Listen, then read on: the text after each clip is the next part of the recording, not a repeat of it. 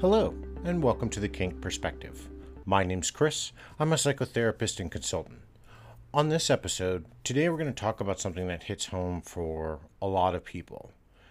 A subject a couple of days ago I wrote about on social media, and something that always comes up time and again, and was then making the rounds on social media about how do we handle it. What am I talking about today?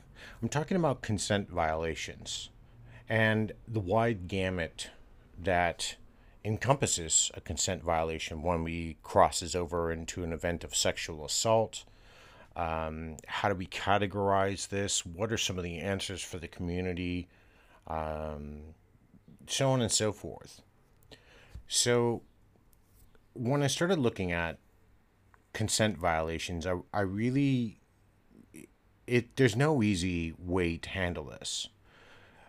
There's a fine line between dealing with allegations. There's a fine line when something has happened and how do we handle it, what the magnitude for a violation is. Does it cross the line into something criminal, where we've actually scarred or potentially traumatized somebody, harmed them in some way? And so they're feeling a little bit unsafe in the community. This topic's not an easy topic because it kind of skirts a little bit of these lines between our emotional responses, our safety, how are we defining things? Are we looking at whether or not we're banning them for life for some sort of infraction? Do we, is there some sort of, can the person who's made it or done a consent violation re-enter the community? Is there a forgiveness period, kind of like going to prison? So what's a consent violation first? Well, a consent violation, while we thought this would be just a straightforward subject, truly is not. A consent violation can be anything. If I'm in just a monogamous dynamic and we both have agreed upon to just be with each other, and then one of the members or one of the two people in the relationship goes off and has sex with somebody else and doesn't tell their partner, so not only are they putting them at physical health risk, they violated their consent. Or do we consider their consent violated if they're emotionally cheating on somebody? What about if I'm standing in a room and I'm watching a demonstration across the hall at a dungeon, let's say, which does happen. Dungeons are quite large, or some of the private events where things are held are quite big. What if I'm looking and I'm watching, but then there's somebody kind of a little bit in the way and they think I'm staring at them and they feel uncomfortable? And then they go and complain to who's ever in charge, the event coordinator, the dungeon master, or the dungeon mistress, and say, hey, this person has violated my consent. They're staring at me, which I wrote a post about. Staring is a violation of consent at a nightclub in Sydney, Australia, which it's not a crime, and they were even threatening law enforcement. So how do we define what are we doing about consent violations, and how do we go about as a community feeling better, airing our grievances with somebody broke my trust, they told me that they would never push beyond my limits, they pushed beyond my limits, so it violates our consent, and now I'm deeming this person unsafe. Well, unsafe to one person is not unsafe to another. How do we deal with this as a community? And this isn't an easy subject to grapple, and it's probably not going to be something I could just talk about in this one episode here. So the first thing I really wanted to do was kind of get a look at community responses. So I put something out on social media. For those who don't know or have tried to find me in the past, I'm on FetLife, for example, under the same name of Enhanced Mind. And I put this topic up a couple of days ago, and I also wanted to know what about consent violations between the sexes? Do we hold men to a different standard than we hold women? How do we deal with all of these things? And when we're looking at some of these things, first I have to agree with one comment where they were talking about we have to put politics and stuff aside. We can't just say, oh, well, hey, that conservative over there was looking at me and I just feel unsafe. Well, it's an unfair assessment, and we're judging people. Exactly the same thing that people accuse us. Is that a consent violation? Well, it goes back to this matter of like safe spaces they've created in universities. Well, there is no safe space in the world. If you're going to feel uncomfortable because you're out in a crowd and somebody may look in your direction, it doesn't necessarily mean they're looking at you. But does that violate your consent? Well, then the bigger problem is you probably, and this is probably not going to sit well with a lot of people, but I'm going to say this anyways, you probably shouldn't go outside. If you're worried about people staring at you or people looking at you because you've drawn attention to yourself in some sort of fashion, and then you're going to complain that that's violating your consent because they're looking at you, well, in public, the way the law is defined, not your personal feelings, the way the law is defined, staring in your general direction, looking in your general direction, even snapping a photo of you in public isn't against the law. Now, I'm also not talking about when they start doing sexualized things or predatory things, such as, taking an upskirt photo. So, not that I really need to define that. I think we're all adults and we can kind of pick this out.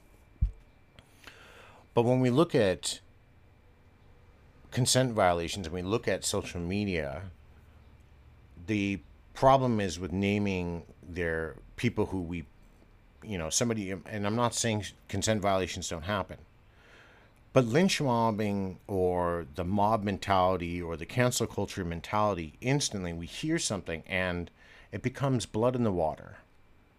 The piranha circle, and they just want to devour until there's nothing left. It doesn't even matter what the truth is.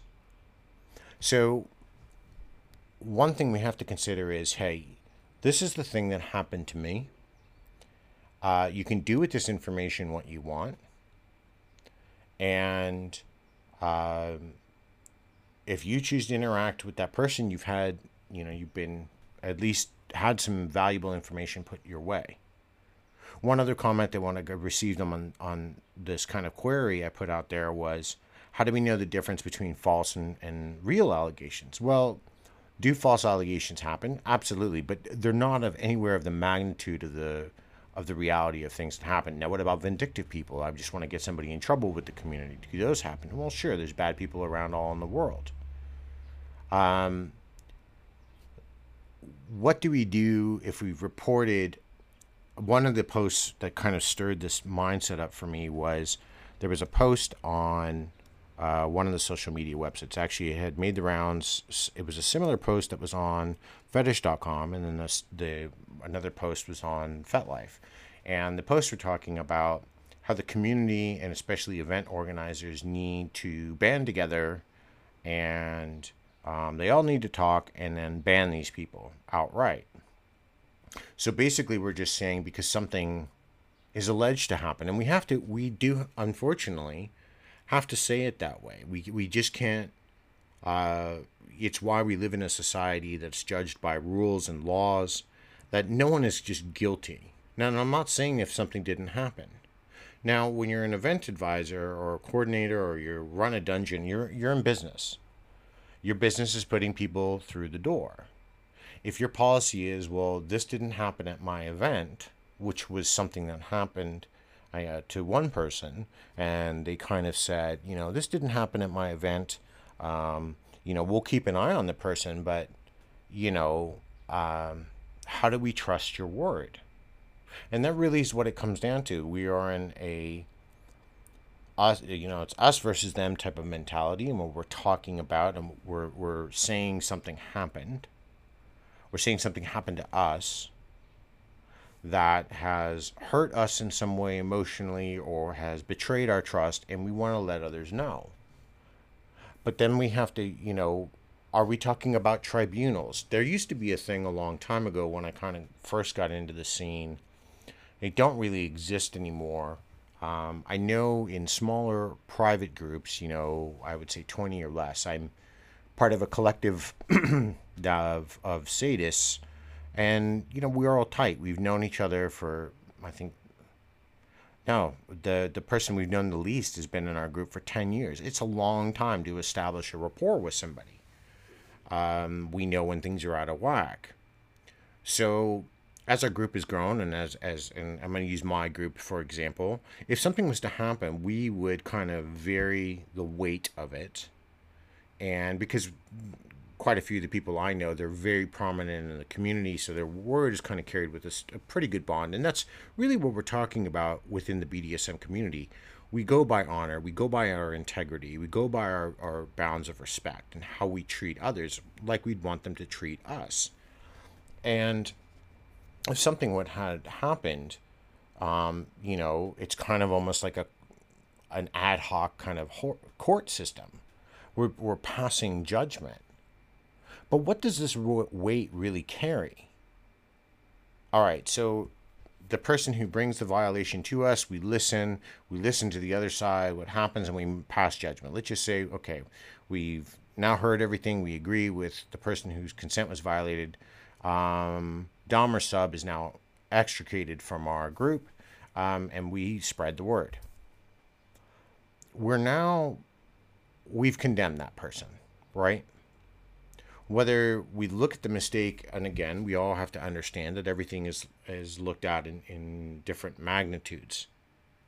Criminal charges carry different magnitudes, but this isn't criminal. This isn't a violation of the law. This is just a violation of our personal integrity, our respect, our trust bonds that we create with people. Now, I also want to comment, I haven't touched base on sexual assaults yet, and that's a different story. And I do want to get to that, but I want to just stick with, somebody pushed beyond my limits, somebody, they didn't hear my safe word on time, and those things matter. Those are the things that we've negotiated. I said I want the play session to go only an hour, and they pushed it to an hour and a half. All of those things it becomes a slippery, very, very slippery slope, because consent for each person, consent for each party or group that's involved in it is subjective. And the problem with something being subjective, there's no consistency. So how do we put together a unified front? There is no Dom council in the world that we can go to that's going to settle it, let alone who the hell would be on that type of thing. I really don't know. Private groups is a different story, which is why BDSM was held for such a long time underground, because you got to know those people. You got to talk to somebody that, if you were starting out submissive and you were looking for training, you were looking to learn about the lifestyle, you go to these events or go to these parties, and maybe they take you under their wing and they train you, and then you go, you know what, I'm ready. I've been learning how to be a good submissive. I've been learning about impact play and position training. I'd like to find a dominant. And so they're helping you vet people that they know are safe. And from there, if something happened, the word spread rather quickly, and it kind of got around. As the community has grown to this global magnitude that it is, whatever, I'll be generous and say out of 8 billion people on the planet, there's probably 20 million active players. I don't know how close I am to the mark on that, but it's a fairly good number. It's a very small percentage of the population if you look at by country and where people play. And I'm inside of that, I'm actually talking about real lifestylers, by the way. I'm not talking about people who are half-assing kink. And when I say that, I'm talking about people who really embrace what BDSM means. I'm not talking about the Tinder trash that comes in offline and they slap a moniker on themselves, whether it's submissive or it's dominant, and say I'm lifestyle, because it's not. Lifestyle is literally what it means. I'm digressing a little bit. We have to understand, we have to look at all of these things, and we have to come together and start figuring out, beyond the rules, where do we draw the lines, and then how do we handle it when something happens. If I was to violate some sort of tenement to my slave, and she went to our dungeon and, because she needed someone to speak to, then what's the recourse? I mean, what's going to happen? So my worst case scenario is great. Someone's going to spread what I've done without hearing my side or without understanding, because we're also caught up in a mentality where we have to just believe these things happened. And that's another slippery slope. I'm only talking about these things because they are important. We have to realize there is more than one version of the truth. When I work with my clients on a therapeutic basis, and it depends how many clients, but we'll just say when I'm working with two people, you've often heard the phrase, there's three versions of the truth. When you're working with at least two people, that's not quite true. There's actually four versions of the truth. There's their perspective, their version of the truth. There's my version of the truth. There's actually what happened. And finally, there's their combined version of the truth, which again is still going to be altered from what one person believes and the second person believes and what actually happened. And so how do we listen? Do we just, we know of a sub that's just hopping around dominant to dominant, spreading rumors, but all the while she's trying to take money from people? Well, how do we handle that? Do we just ban the submissive outright and spread the word about the person and then that's it? What about justification or proof? Because now we're talking about a criminal act, which would be theft. So at what point do we also cross the elements? And I haven't gotten to sexual assault yet. When do we cross the elements where we need to incorporate law enforcement? And I know the nature for a lot of people on their beliefs of how they look at or how they view law enforcement. And that I had a discussion today with a client, and we were talking predominantly about the outward view and beliefs that a lot of people hold about law enforcement. And it pains me as someone who's worked in law enforcement for a long period of time. But the reality is that us as a community, when we come online and we say my consent was violated, I want to tell you who this person is, but I can't. So if you just send me a message, I'll give you their name. We have to also keep in mind that we are only hearing one version. I'm not saying that the version isn't true. I work with sexual assault survivors. I work with trauma victims. So I understand we have to listen and listen and help them work their process. And it's a very slippery slope. I've seen events that will specifically state there's no politics here, meaning there's no scene politics. We don't care what you're involved into. But if somebody goes to an event and they've had an issue with a person and they go to the dungeon master or mistress or the coordinator and say, hey, this person violated my consent. I said I didn't want to have any digits put inside of me, and they masturbated me without my consent. Well, fair enough. Now, what do we do as the event coordinator? Do we immediately remove that person? If it didn't happen here, if this event happened in another state or another country, how do we fix this massive issue within the community? One other post that came up that was really quite interesting is femme presenting women folk who cross boundaries and don't ask for consent, and then they think they're being flirtatious or they're making advances. While I understand and I agreed with this poster that a lot of men often do commit consent violations. When I was a young dominant, when I was still learning, when I would go to a dungeon and if I was looking to get involved in some impact play and I saw some people, I would just politely ask, I'm new. I was wondering if somebody would kind of, I'd like to do some impact play.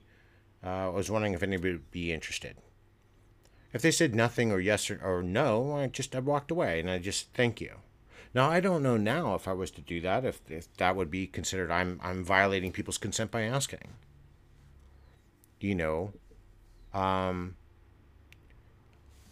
One person or one thing that a lot of people think that where BDSM protects us from the world is because we can consent to the actions we're doing. And let's be very clear on something. I have yet to really see any laws in any country that protect us in the community and keep us safe just because we've consented to, for example, impact play or sadomasochistic play or electrotorture. None of these things, even though we're consenting to be abused, and let's just be realistic for a moment, we're consenting to these things. The legal system, the laws of society don't agree. And I've had to very clearly state that we can't consent to abuse in the eyes of the law. And it is problematic. This is the reason why this discussion is so important when we're talking about consent, when we're talking about violations, when we're talking about someone taking our trust away and removing it, is because then we are in a way violated. We don't, we now lose the ability moving forward to, if we were quite trusting, now our trust, we're going to be a lot more guarded. Our walls are going to be up. We could potentially lose out on some really great partners because it's through no fault of their own. Somebody else came in line before them and screwed everything up. So we have to now, or at least I want to, not that we, but I want to discuss like what then do we do when the allegations get into the realm of sexual assault. So now we're going to talk about sexual assault or harder things even, such as rape. And I'm not talking CNC. I am talking where straight up sexual assault happens. The number one thing I think is problematic with this, and I really hate to say it that way, is at this point, if a sexual assault happens, and I realize for victims how traumatic it is, the shame that they feel, and I work through all of these things, is that one of our first responses is we want to go online and talk about it. Okay, I get that. My next question, though, I tend to follow up with is you're making a criminal allegation about somebody. So that carries slander if you're speaking about it, or liable if you're writing about it, about somebody else. I would often think, from a lot of people that are going out and doing this, we have to get, this is the point the law has been broken, a criminal act has happened.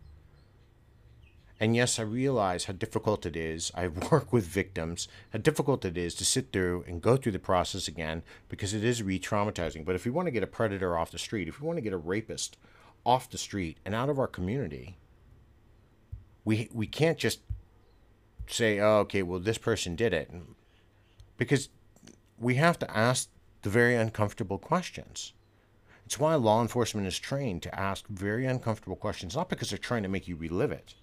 It's so we can get as much detail as possible, so we can go ahead and remove this person, not just from this community, but from society itself, because they're choosing to act outside of society. How do we deal with when we just hear a story and remain neutral when we hear it? That if we don't pick a side right away, we're part of the problem, which is often gets thrown out there. So we get into this line of things being a lynch mob and going out there and we just want to crucify somebody. I'm not saying those people don't deserve it. They do. I have zero love in my life for anybody who's committed the act of rape or any other serious sexual assault or anything with children. No, they don't. For me, they're not a part of society. But, I don't live in that world. I don't live in utopia. But we also have to, where's the terminology that lies in all of these things? Somebody brought this up, and that was a really valid point. The improper terminology, just because we feel something. And this is kind of what I talked about when I was saying earlier, I was looking at you across the room. Where we don't want to cheapen what a consent violation means. If somebody waved at you and you just didn't feel like being waved at that day, they're not violating your consent. And when you're in the public realm, unless they're toting a gun at you or jerking off or masturbating in front of you, unless it's something direct, they're not really violating your consent. Sorry to bring that to a lot of people's attention, and I'm sure there's going to be a lot of people who go, I definitely I don't agree, but that's just the reality. There have been people that have been said, oh well, so and so violated my consent, and they're known to violate consent, as somebody here brought up, because they were, you know, blowing a kiss across the room. There's nothing involved in that. Is it creepy behavior? Is it weird behavior? Sure. But what if you have to stop and think that, what if that person is neurodivergent and they don't really understand about knowing better, but we're trying to open up the community to everybody, and they don't understand that that's improper. They don't mean anything by it. They're not trying to sexually assault you. They don't want to French kiss you.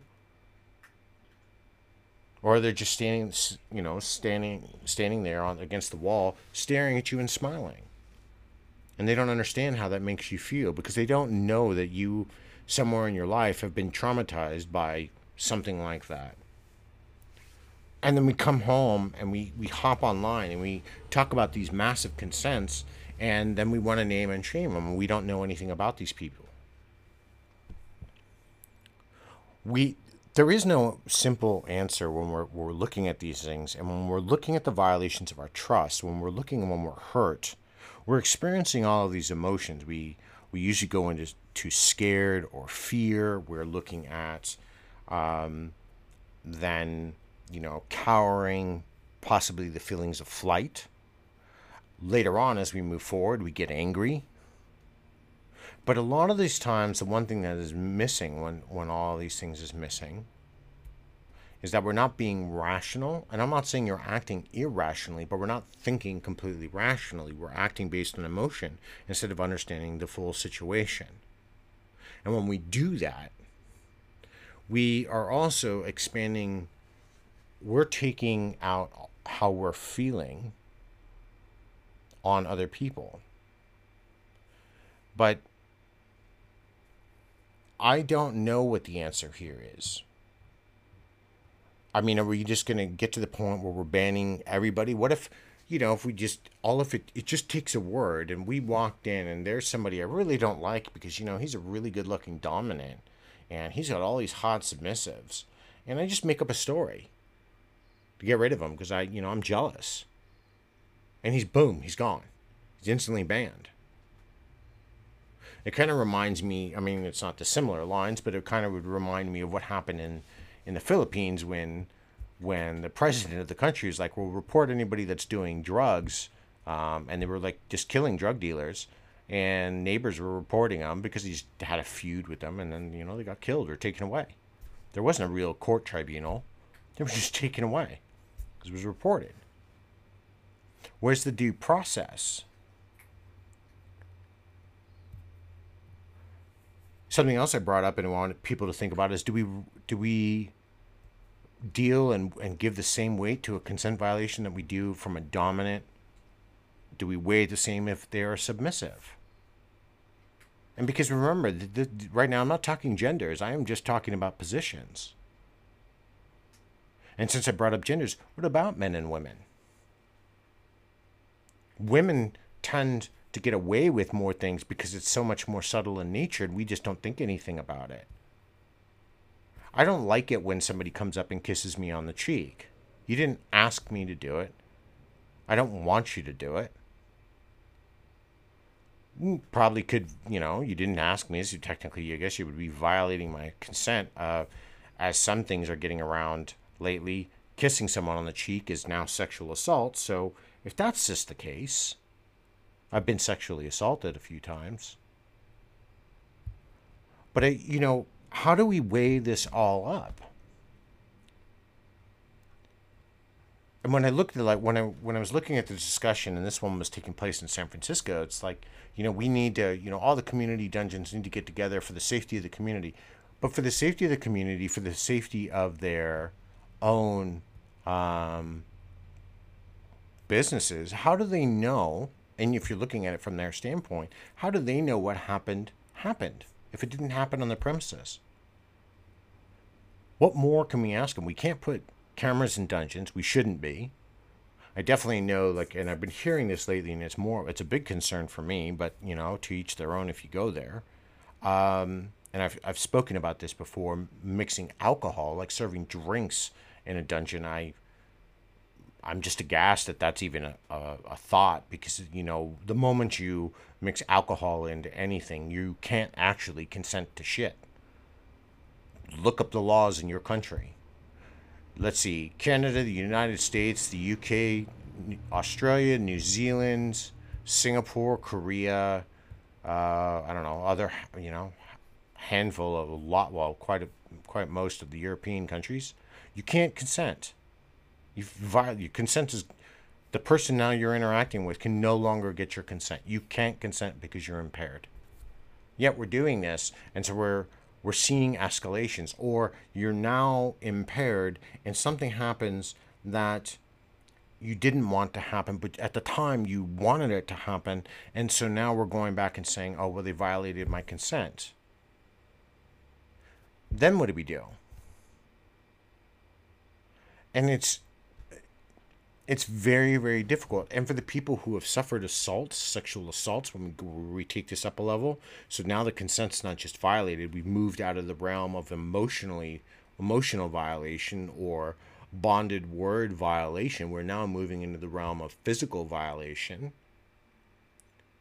Who do we deal with? For that person to want to stay in the community, they want to feel protected by the community. But how do we go and tell the community, hey, yeah, Sir John over here raped me.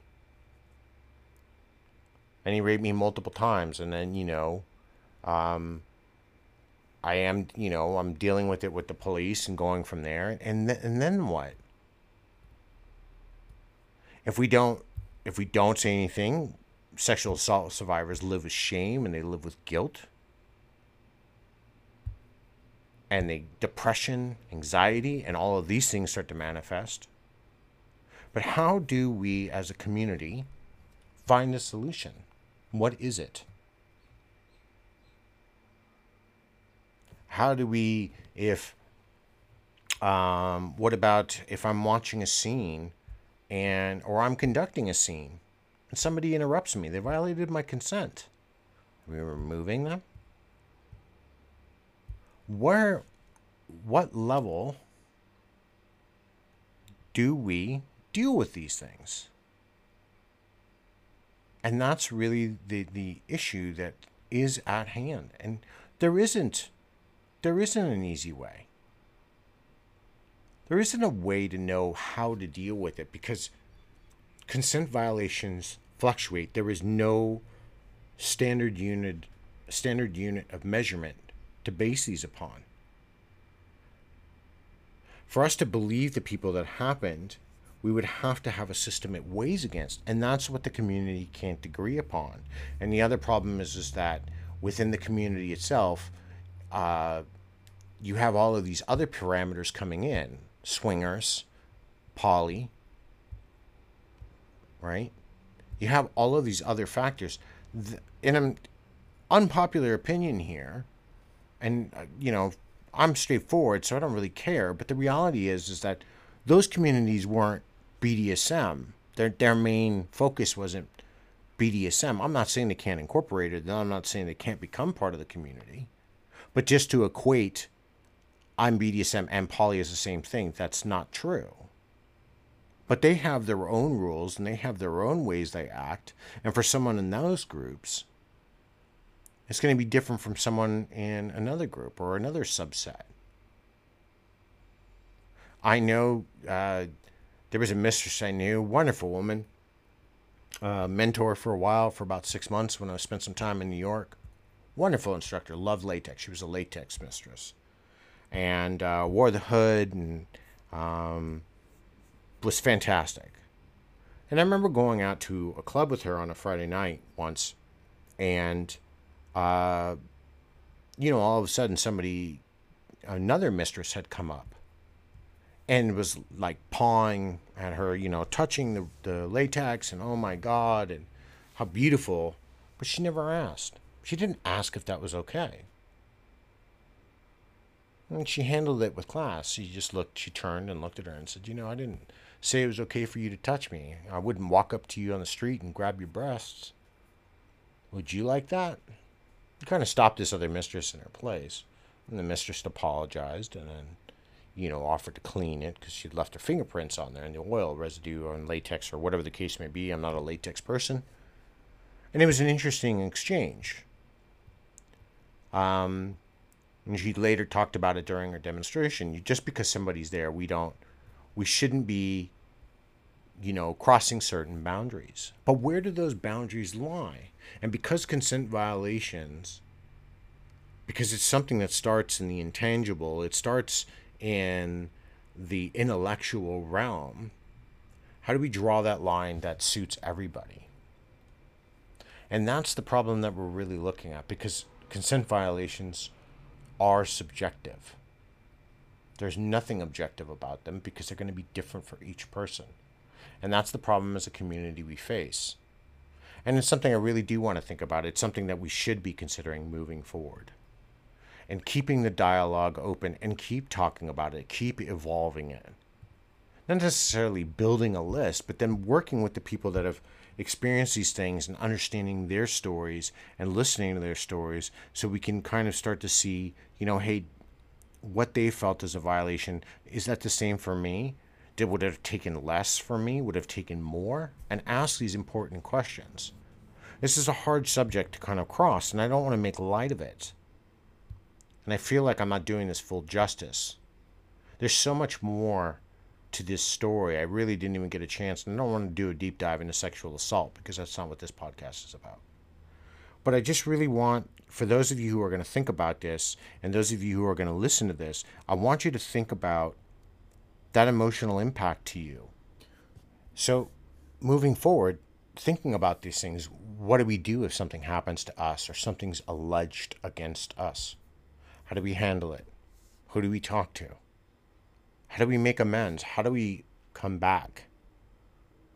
This is one of these more of a introspective type of questionings and podcasts that I wanted to do because I want to start hitting these subjects that are really to heart. And this is the first time I really want everybody to kind of start thinking about this because I think it's probably a very, very important discussion. When I talk about consent, I try to talk about all sides. It's kind of like last week when I talked about open marriages and everybody gives the shiny veneer, but nobody talks about the other side of it. So I'd love to hear some feedback. I've got a post up on FetLife. If you want to add some more comments about consent violations, you can find me there under enhanced-mind. And, I'd love to get more sense of the community, helpful dialogue, really solid discourse, so we can keep building towards a better community, not one that's going to be separated and further pushed apart.